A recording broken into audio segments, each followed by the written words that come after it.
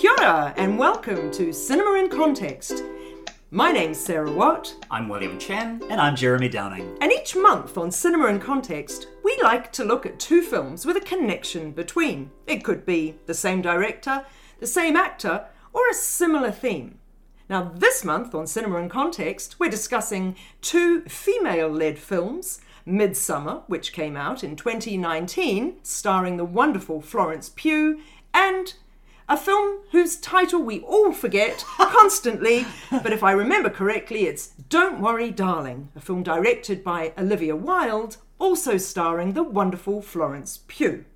Now, before we embark on this discussion, we must say we do spoiler these films as we discuss them in great depth. And so, if you have not seen Come to Daddy Darling, Don't Worry Darling, or Midsummer, and you feel that spoilering would lessen the impact for you in due course, then please pause this and return to us when you've seen them.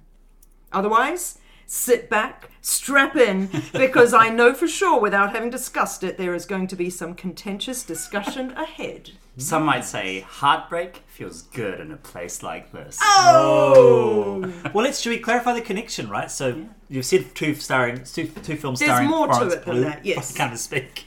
Florence Pugh, and I don't know, clueless Florence Pugh films. Would that Clueless Pugh? Gaslit. I would say Gaslit duped Florence Pugh films. Nice. Because Clueless almost implies that she's just a dafty. Whereas I guess so, but spoilers, right? we're going to spoiler, aren't we? I know, but if we were to call it that, the title of our episode, I'm thinking, would gaslighting be a spoiler for Don't Worry Darling? Not if people have seen the trailer. Don't know for sure.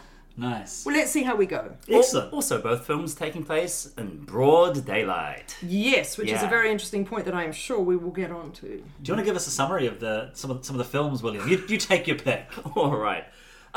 Guys. So I just watched a visually resplendent psychological thriller where the blonde heroine, played by one of 2020's hottest up-and-comers, ventures into a retro wonderland of eye-catching fashion, decadent lifestyles, and sick needle drops. But not all is as it seems, and as reality starts to unravel, our heroine discovers that behind this hedonistic veneer lies the dark reality of deep-rooted misogyny of the era. As she struggles to convince people that she isn't mad and break free from this waking nightmare, she's pursued by spectres of male control and domination. But enough about last night in Soho! Wait, guys, wait. But I wait, there's also more. just watched the movie starring Olivia Wilde, where our heroine yearns to escape from a digital world into the real world by travelling across a wasteland to reach a magical portal, escaping a megalomaniacal villain who wants to create a world free of perceived imperfection. But enough about Tron Legacy! Whoa. Wait, guys. Oh, wow. Guys, triple whammy. I recently saw a pretty crappy episode of Black Mirror where the first act was extended almost to feature length, dragging out the mystery to an almost laughable extent and leading to the most nonsensical payoffs. Also, may have ripped off Serenity? Not the Joss Whedon one, the one where Matthew McConaughey and Anne Hathaway are in a video game. But enough about Don't Worry Darling! Hey! All right, there's going to have to be some clarifying going on. Yeah. Tell us about Midsummer, Jeremy. Well, Midsummer is a film directed and written by Ari Aster, I believe is how you pronounce it. A follow-up to his kind of groundbreaking film Hereditary. This film stars, as we've mentioned, Florence Pugh, who has recently lost her family in a horrifically tragic series of events. And I guess it happens at a time where her and her boyfriend are potentially on the cusp of breaking up. And so he sort of feels like he owes her a little bit more grace during this very hard period. And so decides to invite her to a trip to Sweden with a group of his friends with varying degrees of frustration and kind of happiness amongst the friend groups or apathy. And so Florence Pugh's character joins these boys as they head off to Sweden to spend time in a community that one of their friends is from. And they engage in this community. It's very different in culture to what they're used to. And as the film goes on, things start to not quite add up. And Florence Pugh is right at the centre of it. And it all happens in broad daylight. It does. But interestingly, I haven't seen the director's cut, but I believe that there is some obviously extra scenes added back in. And one of them is a nighttime sequence in the 2 or 3 hours of night that they have in the location of where they are. Which I'm really glad that they didn't have that in the film. And it actually makes me not want to watch the director's cut, because the only time we see nighttime is either at the start when she's in the States or through a dream sequence. The daylight is what is it, daylight horror they're calling it. It's this it's a new genre, I guess. I don't know how many films and I didn't know that, but definitely I caught myself watching while I was watching Midsummer going, wow, I can't believe how nerve-wracking this is, and yet it's daylight, and how unusual that is. And you know, guys, how whenever we talk about horror films, I always go back to Nightmare on Elm Street, which is my all-time favourite, and I consider it to be one of the best horror films ever, which also has a lot of daylight scenes with people napping in the school classroom, or just being in the daytime, and Freddy Krueger still comes in day. And I think, wow, that's super clever, because, you know, your Friday 13th and all that traditionally happen at night. Cabin in the Woods happens at night, and we're used to those being horrific times of the day, aren't we? So it's really effective. If you can scare the bejesus out of people, are we allowed to say bejesus? Yeah, why not? If you can scare the bejesus out of people during the daytime, then flippin' heck, I think what you're doing is super clever. That's a nice connection with Friday the 13th. Nightmare on Elm Street, because you're absolutely right. Those are very scary scenes, and it's this idea that you can't get away from your brain. You know, it's quite terrifying. Yeah. What did you think of the movie? Because William and I both have seen it before. Midsummer? Midsummer, yeah. Right, so it was your first time, It right? was, Yeah. and I've been hearing about Midsummer since it came out in 2019. Everybody had raved about it, including my husband. Now, my husband is a real sweetheart, and he knows that I don't have a huge emotional stomach for supernatural horror. It's not that I have issues with gore, but I'm not big on supernatural, and I can't be doing with religious horror. So he wasn't sure how I would deal with more of the folk horror aspects of it, and I didn't actually find that challenging at all. So I was going to say, in a nutshell, there are no nutshells in this 45-minute podcast. Sorry about it. So flippin' heck, the opening of Midsummer I thought was absolutely astonishing. And I do feel that the most horrific, frightening, scary, sits with you in a horrible way aspect of the film is not people falling face first off a cliff, although that is handled horrifically, but is actually the opening sequence. And I thought it was absolutely sensational, not because of the horrificness of her losing her family, but the whole lead up was so expertly written, in my humble opinion, of having been a girl in relationship with a boy who actually wanted to break up with me. Hard as it will be to believe, guys, that did used to happen to me. But flippin' heck, it was so expertly written. And that wonderful scene where she's on the phone to the boyfriend, played by the wonderful Jack Rayner, who's an Irish actor who I saw years ago in a film called What Richard Did, and he was sensational, and I'd highly recommend it. It's a deeply indie, I know him mainly from low-budget Sing Street. film. Right, The brother in Sing Street. Exactly. So Richard was a main role, and that's a bit of a psychological thriller type film, if I recall correctly. He's terrific. But anyway, so nicely handled. You know, and they're sort of gaslighting her a little bit even then, aren't they? Oh, you know, your girlfriend's just a bit psycho. You've got to stop jumping every time she rings. And then all of a sudden it transpires she has horrifically good cause to fear for it. Oh my God, that whole opening sequence, right up into them getting on the aeroplane and then arriving in Sweden, where it's actually sunshine and white dresses, and oh my God, absolutely sensational. Then really enjoyed the whole film. Up until the part where she, and this is all the spoilers, guys listening, right up until the part where she is crowned the May Queen. And then I didn't really care anymore. And then to me it descended into, the boys got to have sex. We've got to see a whole lot of Jack Rayner's bottom pumping in and out, and a whole lot of nude ladies standing around, and it all just suddenly, I mean, it was still fine, but it wasn't the 5-star film that it had been for maybe that first 80% or... Actually, I did do the math at the time, so I can't remember, 75% or whatever. I saw this film at the cinema in 2019, and I just absolutely loved it. And I remember so clearly, you're absolutely right, Sarah, that opening sequence is just devastating. And the image of the young woman kind of with a pipe on her It's exactly face, what I keep thinking of when you're it's talking so about horrific. The eyes open, and then of course the camera zooms in on the unread messages. Yeah. Yes. So this is all happening in real time. Absolutely. And then I remembered, Horrific. for me, the ending was the button that just made this film perfect, because I was like, where is this movie going? Like, I get the sense of it's using the cult to explore elements of what she's going through. But that moment of her really realizing that her boyfriend was a dick and she needed to end it. Yeah. And for that to be told, that emotional narrative to be told with her burning him alive and then smiling because she was free of this was phenomenal. Terribly clever. And also, of course, I mean, look, I'm not giving Ari Aster a hard time for those choices, because as a book ending, as bookends, that's incredibly clever. You've got firemen at the beginning racing into a house that has not burnt down, but in which people have asphyxiated. And then at the end, you've got people dying in something that is burning down, no firemen around, and they are asphyxiating. So they're very, very cleverly You also constructed. have a lot of the fairy tale imagery at the beginning. There's that image of the girl and the bear at the end as well. Yeah. Or the... the painting above her bed. Yeah, That's yeah. right. Which I noticed at the time. Somebody told me about it after, but I was like, no, I noticed it at the time. Right. So then when the bear turns up later, I got it. Yeah, that's right. Also, and again, this is the kind of the next part when I rewatched it. I loved it, I think, even more than the first time. I just had a kind of this gleeful smile on my face the whole time. But other book ending was... That's not alarming at all, Jeremy. Well, I think, if you put aside the cult and the horror, it's such a deeply human story of like trying to make sense of this relationship.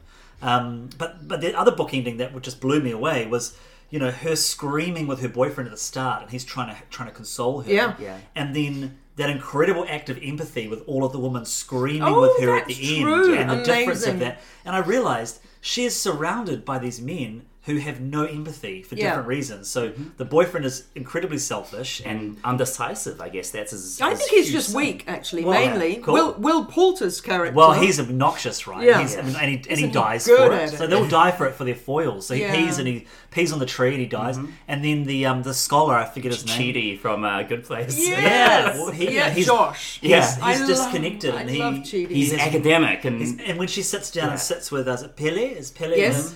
She sits down and he leaves the room. Do you notice that? He's got this disconnect, this academic disconnect. Yep. But they all are different examples of a lack of empathy. Yeah. And only the people in the community show her any sense of empathy, regardless of knowing about this horror that she's enduring. And I just thought, what a wonderful way of exploring need for community, need for connection, and realizing you're in a relationship that needs to end. And the interesting thing is, Pele...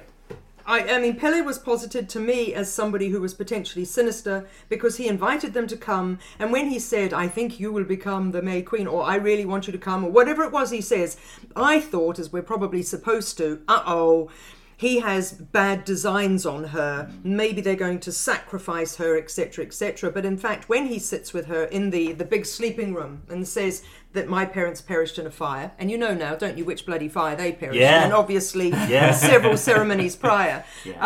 And he said, but I was all right because I had this family. Yeah. And then, of course, he's like, and so therefore this is now your family. Oh, well, flipping it, that turns ideas on its head, doesn't it? Well, I mean, it's the fact that she's having to give up and effectively kill those relationships to move forward. Yeah. And it's told through but also this horror. The fact that the horror really is the fact that the only family she now has, which is indeed an incredibly loyal, cathartic, healing family, is the very same one that allows their residents or citizens to plonk off a cliff, or who will burn people in, paralyze them and then burn them alive. Yeah. Who will it's extraordinary. mutilate them in blood eagles. Right. Yeah. Amazing. Yeah. So what did you think, William? Because you've seen it before, and then you came back to rewatch it. I mean, I remember you and I both gushing about it back in 2019. It was on our best of year list, if I remember correctly. Yeah.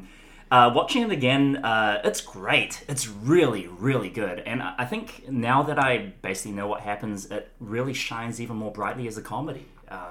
I'm sorry, what now? This is a hilarious movie. Sweden, people in Sweden feel that, right? They're like, this is a very great dark comedy. Yes, which is just as well, isn't it? That they didn't get up in arms about this being an anti-tourism video.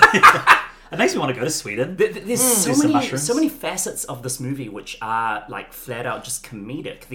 The main queen outfit at the end where she's just in this mountain of flowers. Yeah. Jack Rayner's face in a bear where he's just like, what the heck is going on?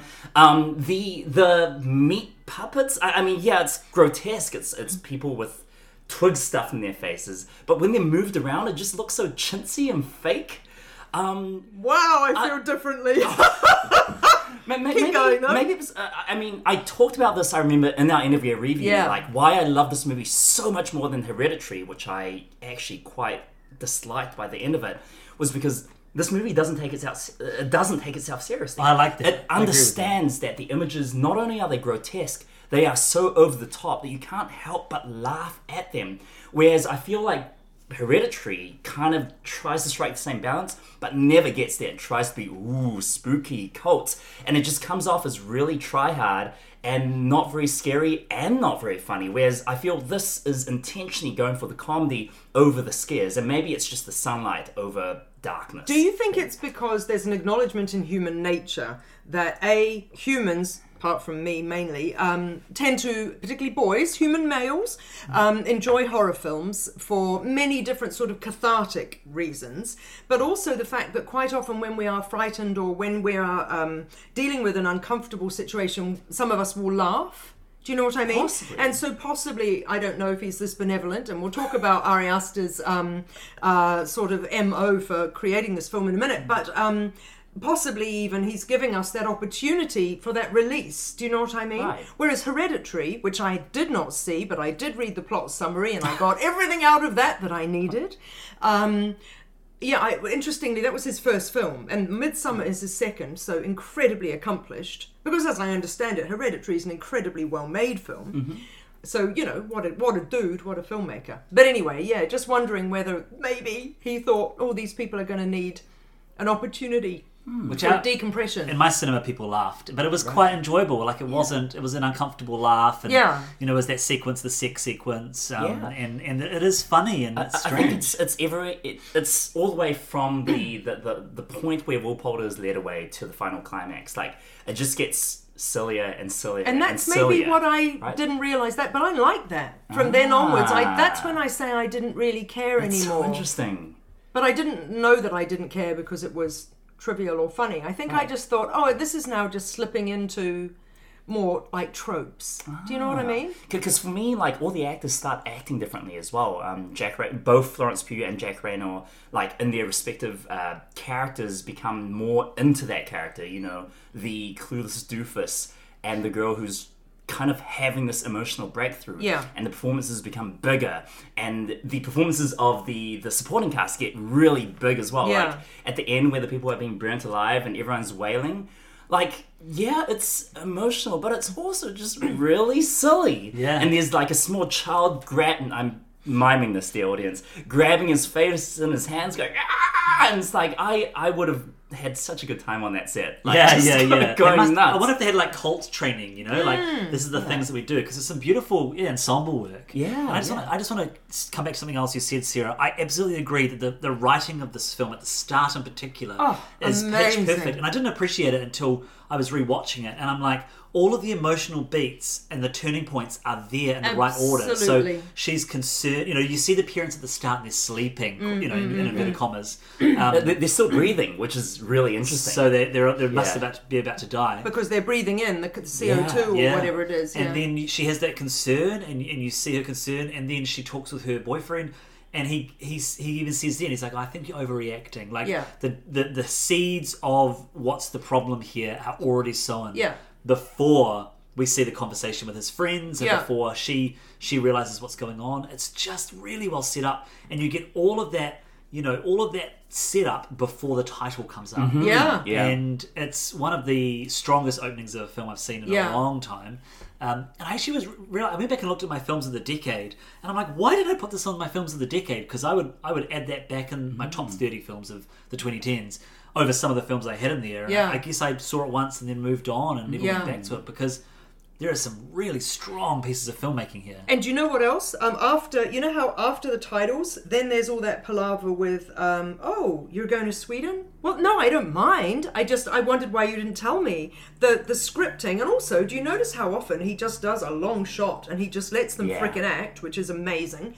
So the dialogue in that scene is, and I hate to say it, horribly familiar, because you're the girl who has a point to make and you're going, well, hang on a second, I feel a bit wronged here, and then suddenly it's twisted back on you, which is a bit like gaslighting of a sense, and you find yourself being the one who's apologising. Well, no, sorry, I didn't mean to bum you out. You don't have to leave. Forget I even said it. I shouldn't have brought it up. And you should have brought it up. The mushroom sequence. Oh, so good. Right. If we don't take it at the same time, we're gonna trip at different times. That's a great point. And And Florence so that Pugh's relationship, performance. yes, It's so good. It's so good. When Absolutely. she goes, I'm not going to take it, Oh, no, it's fine. And just the pauses and... Sorry, but she means it. No, but this is the funny thing, Yeah. My interpretation is she's fine with them doing it. But then it becomes, it's a bum out if you don't. You're ruining it for us. And she's the one who has to capitulate. And she's the one who has to capitulate in the very beginning. Yeah, you're right. Maybe I'm overreacting. You make me feel better. Thanks, honey. That's great. Oh, no. And also with that middle sort of... sorry for bumming you out that I'm bringing up that you're going on this trip. Actually, I shouldn't have. My bad. Forget I even said it. It's Brilliant. wonderful. It's so good as well. Like, she is the only one that gets what the community's about. The Yeah. other ones are all there for different reasons, whether it's their research or, having sex in a random library room. Or the English tourists who are there just as tourists. Yeah, true. Yeah. True. And so she's there. She understands. And that moment of there's just a moment of understanding. That smile at the end is just, again, one of my favorite moments of cinema in the last 5 years. It's really, really strong. So let me ask you something, because I have Googled the what's it out of this, and I find only a Reddit post where somebody saw what Sarah saw, but there's no confirmation. Did you notice what's Jack Rayner's character's name in this?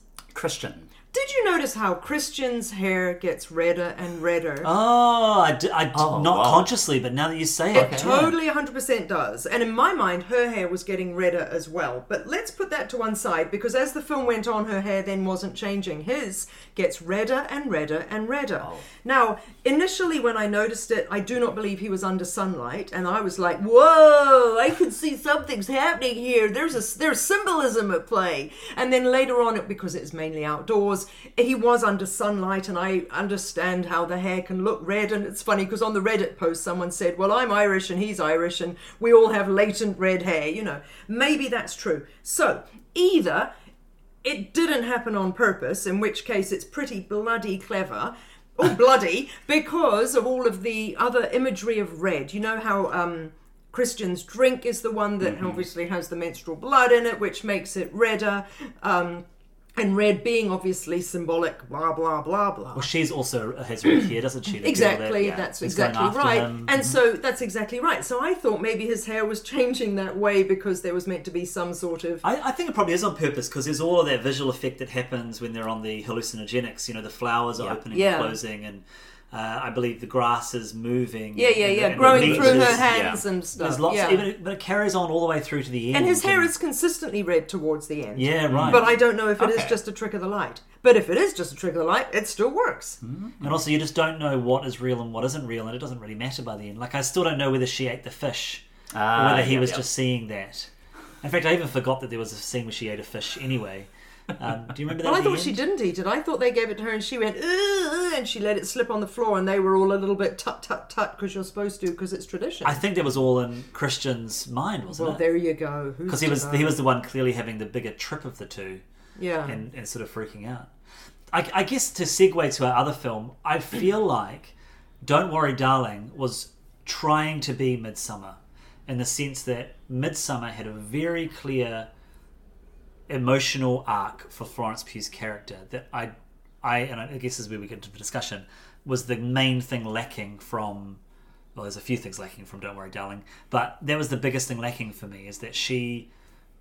beyond figuring out what was going on in her situation, she wasn't coming through anything. That's my criticism. I can see the stoned stare of Oh, Sarah. no, not at all. No, I'm wondering when to bring up, but so I've started, so I'll finish. Here's my thinking around what the heck is it called? Don't Worry, Darling. Stepford Just to lay my cards on the table, I went in going, oh, hasn't there been a lot of chitter-chatter around Olivia Wilde, blah, blah, blah, blah, blah. And I thought, I don't care. What's he doing here? Bruh. I thought, I don't care. I'm just going to watch it. The trailer looks amazing. I'm going to love this film. Actually, I didn't say I'm going to love this film, but I was totally open to it. And I really, really enjoyed it. And I didn't really know exactly what was going on. But I was completely gripped because it looked beautiful. Florence is beautiful. Florence is such a good actress. I didn't mind the slightly unsubtle symbolism of smothering and being squashed and all that, because you guys don't know what it is to be a 1950s housewife who has to vacuum all day. And I don't know what it is to own newspaper anymore as well. yeah. So what would I clean my windows with? What would you? And I thought, their relationship seems a little bit too happy and lusty and happy, but this is a movie, we'll see where it's going. So when it went where it went, for me, the payoff was enormous. And I thought, far out, this is clever, I never saw this coming, that's amazing. Gentlemen of the jury, no. Do you feel that if a film is risible and then it gets to a big reveal, that even if the reveal is quite good, that it doesn't forgive the film for being inadequate or risible? I think it really depends. For me, the problem with this film is that what happens after the reveal is so disconnected from the reveal, right?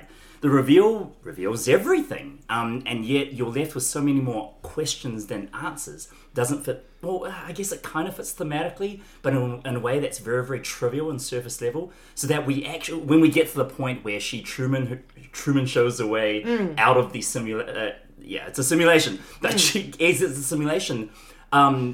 What happens then? That's the interesting stuff. Yeah, right? yeah. Because I was thinking, and I came to this movie in the worst possible situation. Yeah, I think you better which cough was, up to our listeners. I am so sorry. This is a movie crime. The kind of a peek behind the curtain, dear listeners. We were planning to do Amsterdam as this month's review. And then it turned out that Amsterdam was actually not very good. And so I was like, okay, well, we can do Don't Worry, Darling as an alternate. But by then, I had already made up my mind that I wasn't going to see this movie and read the entire synopsis on Wikipedia. So going in, I knew what the twist was. I kind of understood where things were going. But even, I think with that in mind, when the twist did come, and I think it's relatively silly, but that's okay. Lots of movies have silly twists. Everything afterwards was like, well, what about the twist? Right? There's so many repercussions with this twist.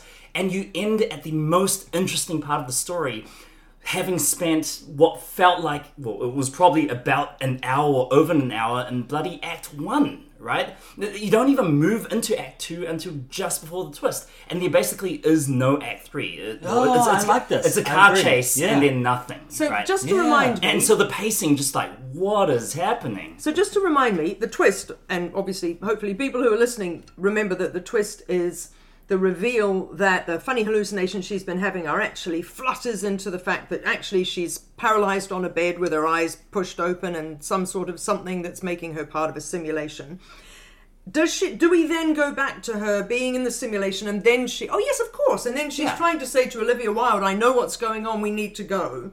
Olivia Wilde's character says, I know what's going on and I'm happy to stay. This is the only way I can be with my children. Right. This is like Marion Cotillard in Inception or something, isn't except it? these children are fake. They were dream children in that as well, I guess. Yeah. Well, were they? But that's a whole other... Anyway, right. And then she does her big escape and zooms out of the cul-de-sac and does her Truman Show out. But doesn't make any sense because it's a simulation. Why do those guys need to physically... run after her? Well, I think the movie just has a lot of questions it brings up, and it can be fascinating. And why I brought up the Black Mirror comparison before was because Black Mirror is so good at delving into the little details, right? Yes.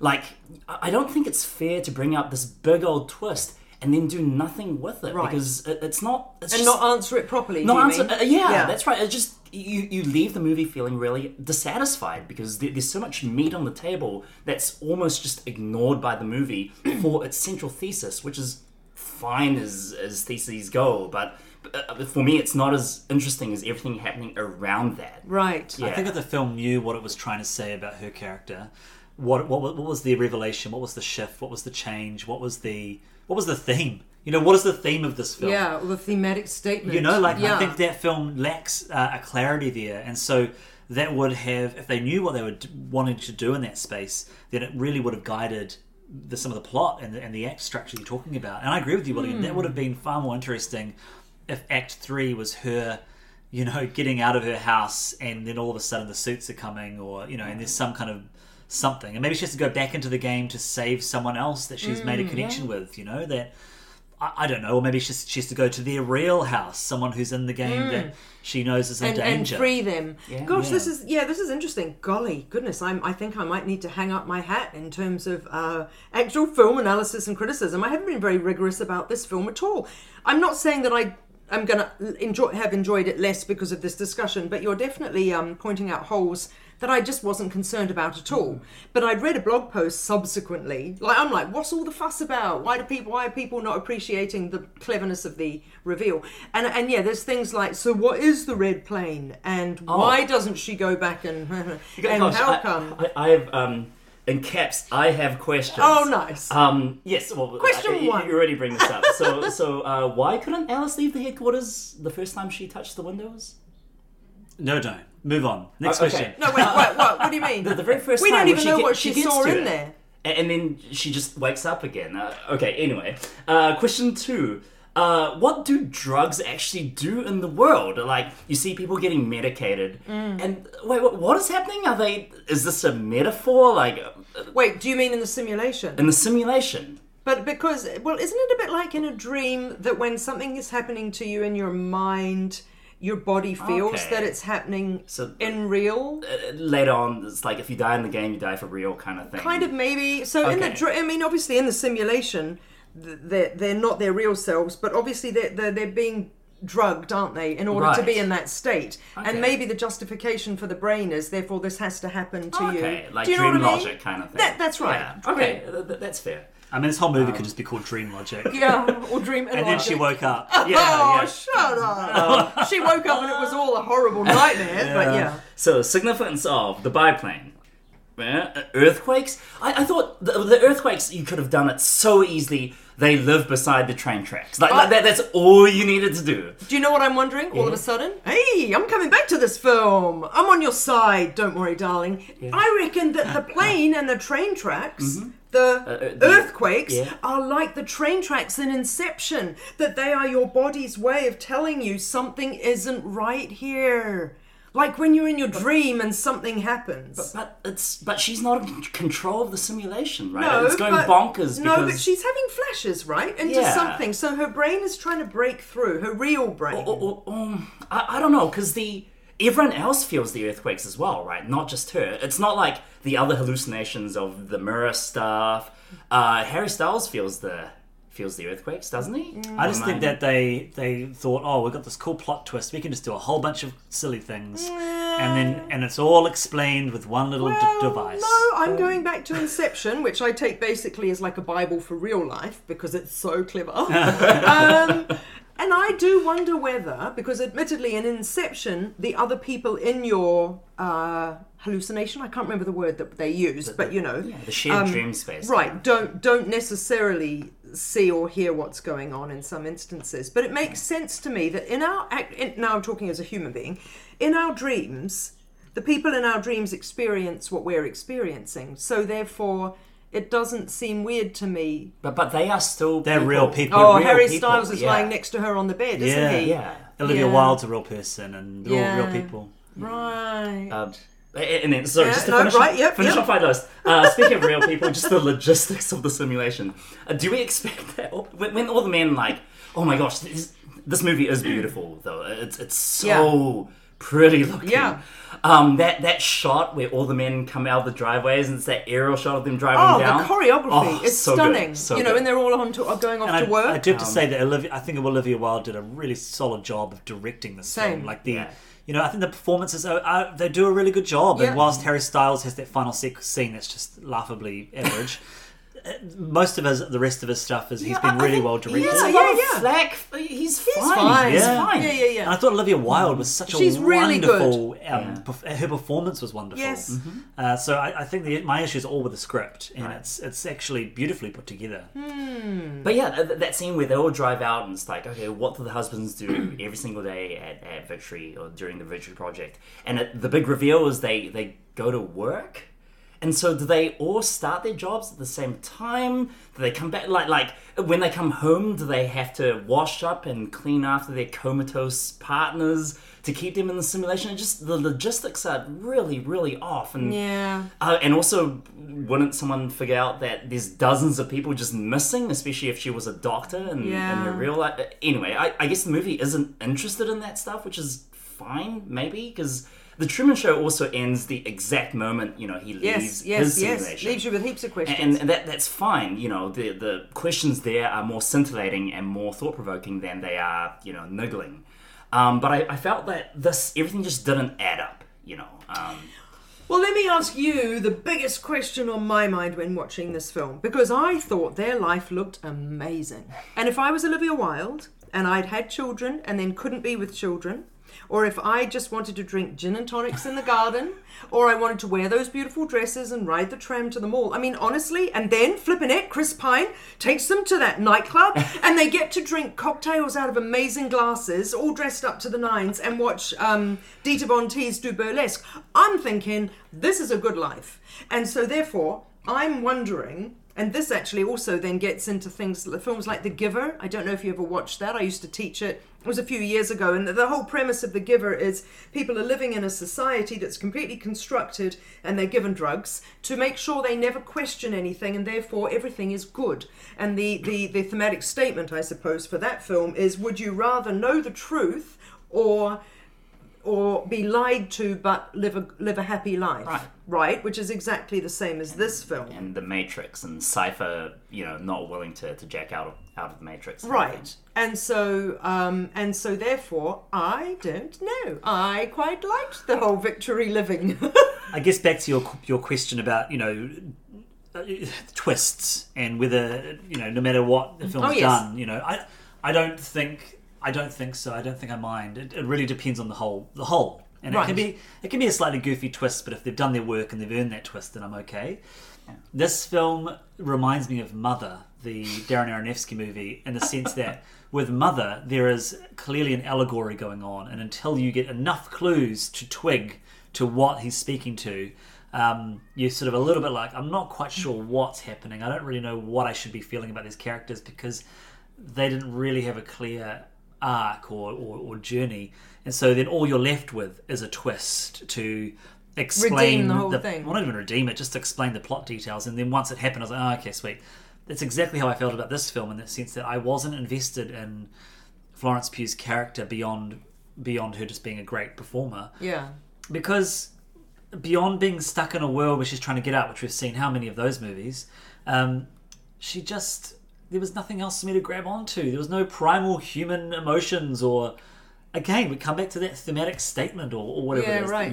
What would it be for this movie? There was quite a lot of primal human emotion going on between her and Harry Styles. Am I It's right? true. A lot about oral sex, wasn't there? And when you talk about Mother, all I remember from Mother is people sitting on the countertop. People sitting on the kitchen counter, which is tapu. And in this film, they sit on the dining table to do the old woohoo, and that's tapu as well. So there, but anyway, can I say that there was part of me was like, okay, it's just like the female gaze in terms of sex and how sex is represented in film. Yes, but there was a lot of him giving like oral sex, him going down on her, cunnilingus, fellatio, yes, and again, was that just his proclivity? I was like, but it felt significant that it was the same sex act over and over again. Especially with Chris Pine's character sort of strangely watching them in one sequence. Yeah. But it just that's wasn't an really... interesting point. I'll tell you what I reckon. What? Well, because sometimes there is a general idea that it's not an act that all men necessarily like. I think that when Olivia Wilde's out on the press tour talking about it being a feminist film, I suspect she chose that because the woman is empowered in that moment of the sex act, because it blatantly isn't her, going down on her husband. And I wonder, it doesn't really work out. Again, it doesn't tie in with the rest of Florence Pugh. What's her name? Alice. Alice's character's life. But that's all I wonder. Yeah, I can respect what Olivia's trying to do there. It just didn't feel it felt half-baked. It felt like it was trying to say something, but it sort of said nothing because it was almost like a rule of threes wasn't followed or something. Yeah. There was 2 moments of it and not the third that kind of had a point. Or Sure. It just, yeah. And speaking of half-baked, I think certain characters like Shelley, the Gemma Chan character, Frank's wife, what was that about? Like With her stabbing him at the end. Yeah. I guess there was something there. It felt like we had lost a scene or something. Well, I know that as well, the character, because that's another thing. I thought, well, when she interacts with the neighbour who ends up kind of jumping off the building, that character apparently had far more scenes filmed in the film, okay. which makes a lot of sense to me because I'm thinking, well, maybe her interaction with that character should have been the turning point for Alice to start having strange things happen to her. But she had strange things happening to her before, just out of the blue, and so it's like the script needed a lot more work and. Maybe they reworked it in the edit, and that's why we're feeling like things are missing. Doesn't Gemma Chan's character, when she stabs Chris Pine, doesn't she say it's my turn now? Yeah. So that implies that she knows that she's been in the simulation and she's going to walk out of it? Or that she's going to stay in it willingly but be the boss of it? It doesn't make sense. Yeah, I had that question as well. I don't know. Like, so she willingly was just going along with this and then now decides to stab him? It's not clear in a film that is a lot of things that there are not. There's a lot of things that aren't clear. All I was going to say about the do you forgive a film if blah, blah, blah, blah. William, what was that amazing zombie film that you made us watch? Or that you, Or that you recommended? One Cut of the Dead. So, for people who haven't seen One Cut of the Dead, will I be spoilering it? Yeah, it's a whole film based on one spoiler. Yeah, I haven't seen it. In that case, I won't spoiler it, but all I will say is... Well, I know the premises. You've told me the premise. And they're making a film. And then the actual zombies come. So I'm not going to talk about anything other than to say that to me is a film that, the first third or whatever, I'm like, this is kind of dumb. Yeah, it's really bad. And then it does what it does, and you're like,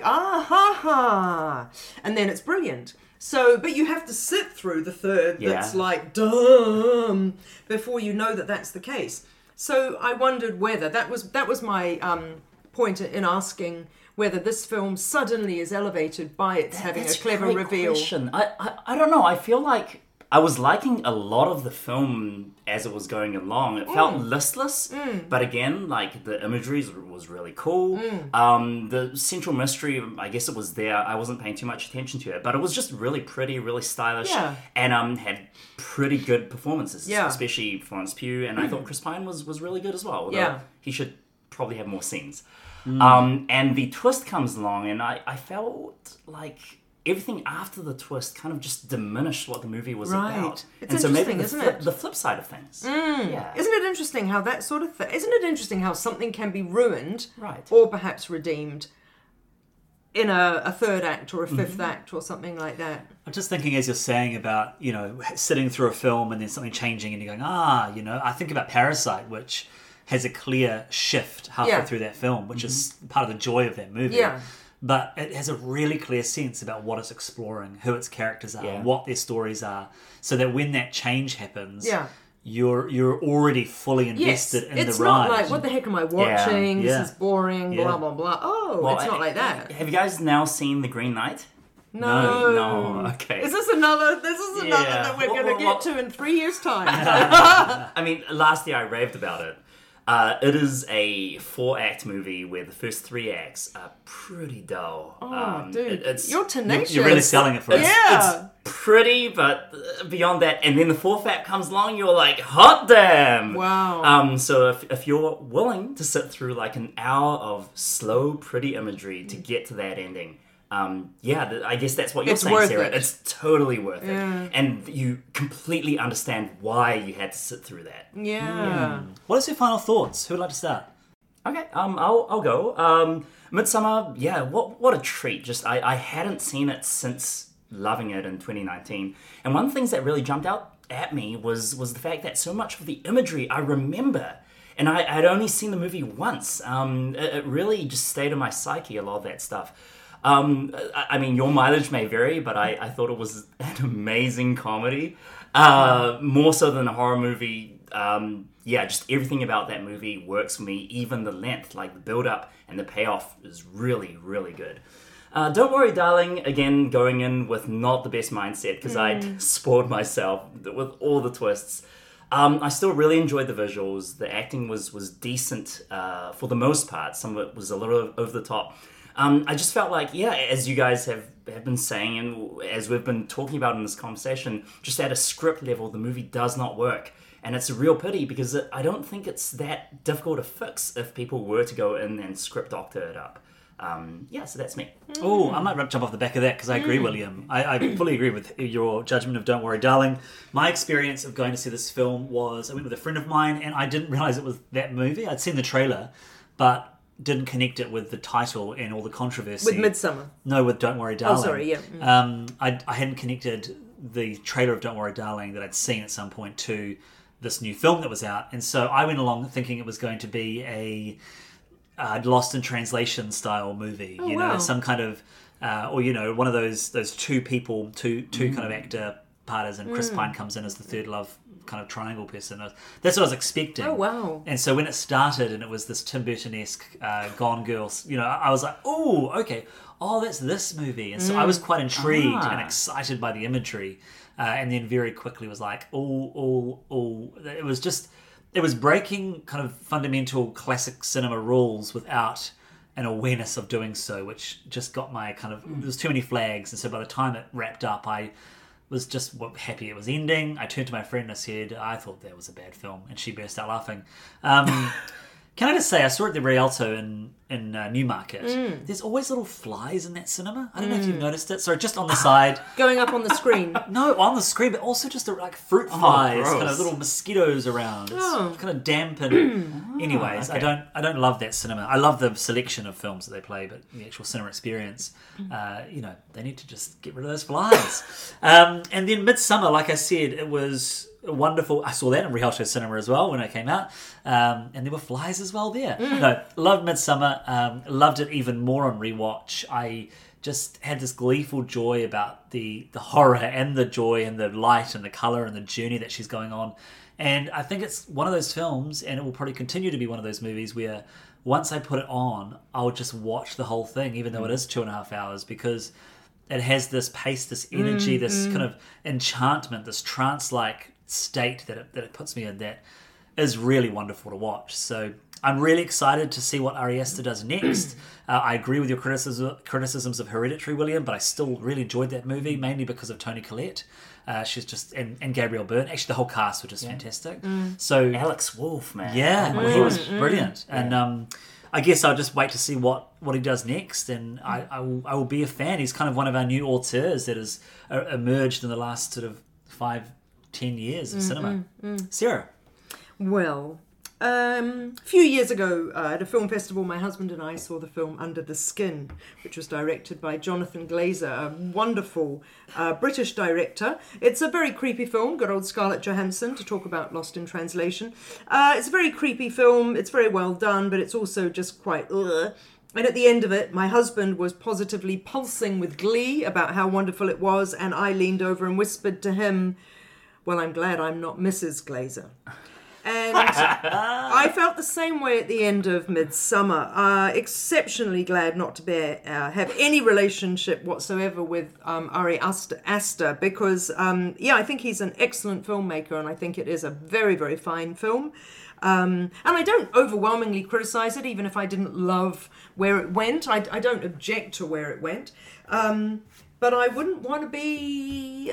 So we were saying earlier that notoriously he created it as a breakup film.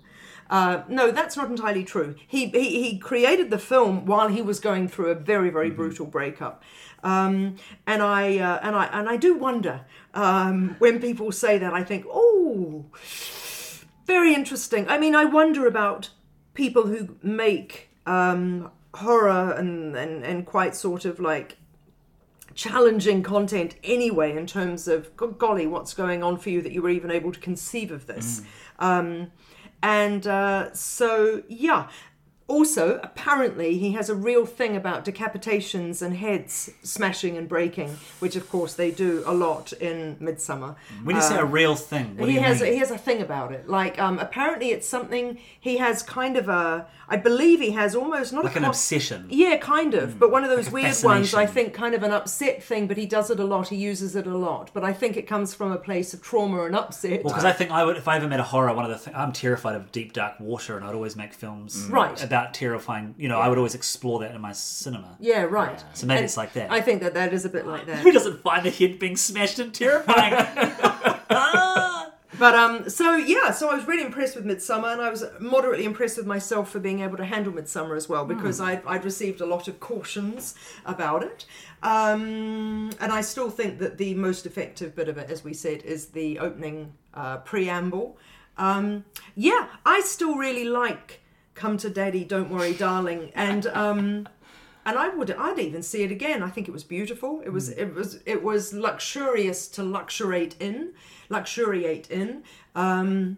And I liked the reveal. I didn't question too much the things that we have subsequently questioned, and I think, that does bear considerable thought.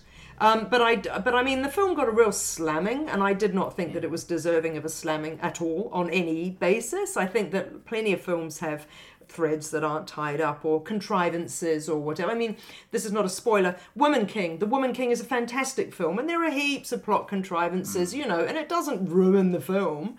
So I think that's just how that is, and I agree with you, Jeremy. Olivia Wilde did a blimmin' good job of directing it. So, and I would rather be Mrs. Wilde than Mrs. Astor. Well, thank you for listening to another episode of Cinema in Context, and thank you to Sarah for opening us today. I just thought I would try and do it off the top of my head, because we've now been listening to that spiel for 5.5, 6 years. Coming on 6 years. That's right. So, I'm sure that we could all do it by heart. If you enjoyed our podcast, then please share it with your film-loving friends. You can listen to Cinema in Context through Apple Podcasts, SoundCloud, Radio Public, Stitcher, Amazon Music, and Spotify. You can find us on Facebook, Twitter, YouTube, and Instagram, which are great places to let us know what you think of this episode, or give us a suggestion for a future film to discuss and compare. We will have one more episode of a comparison for November, and then we'll have our annual sort of cinema wrap-up of the year in December. So look out for that in a month's time. And until then, Noho ora mai!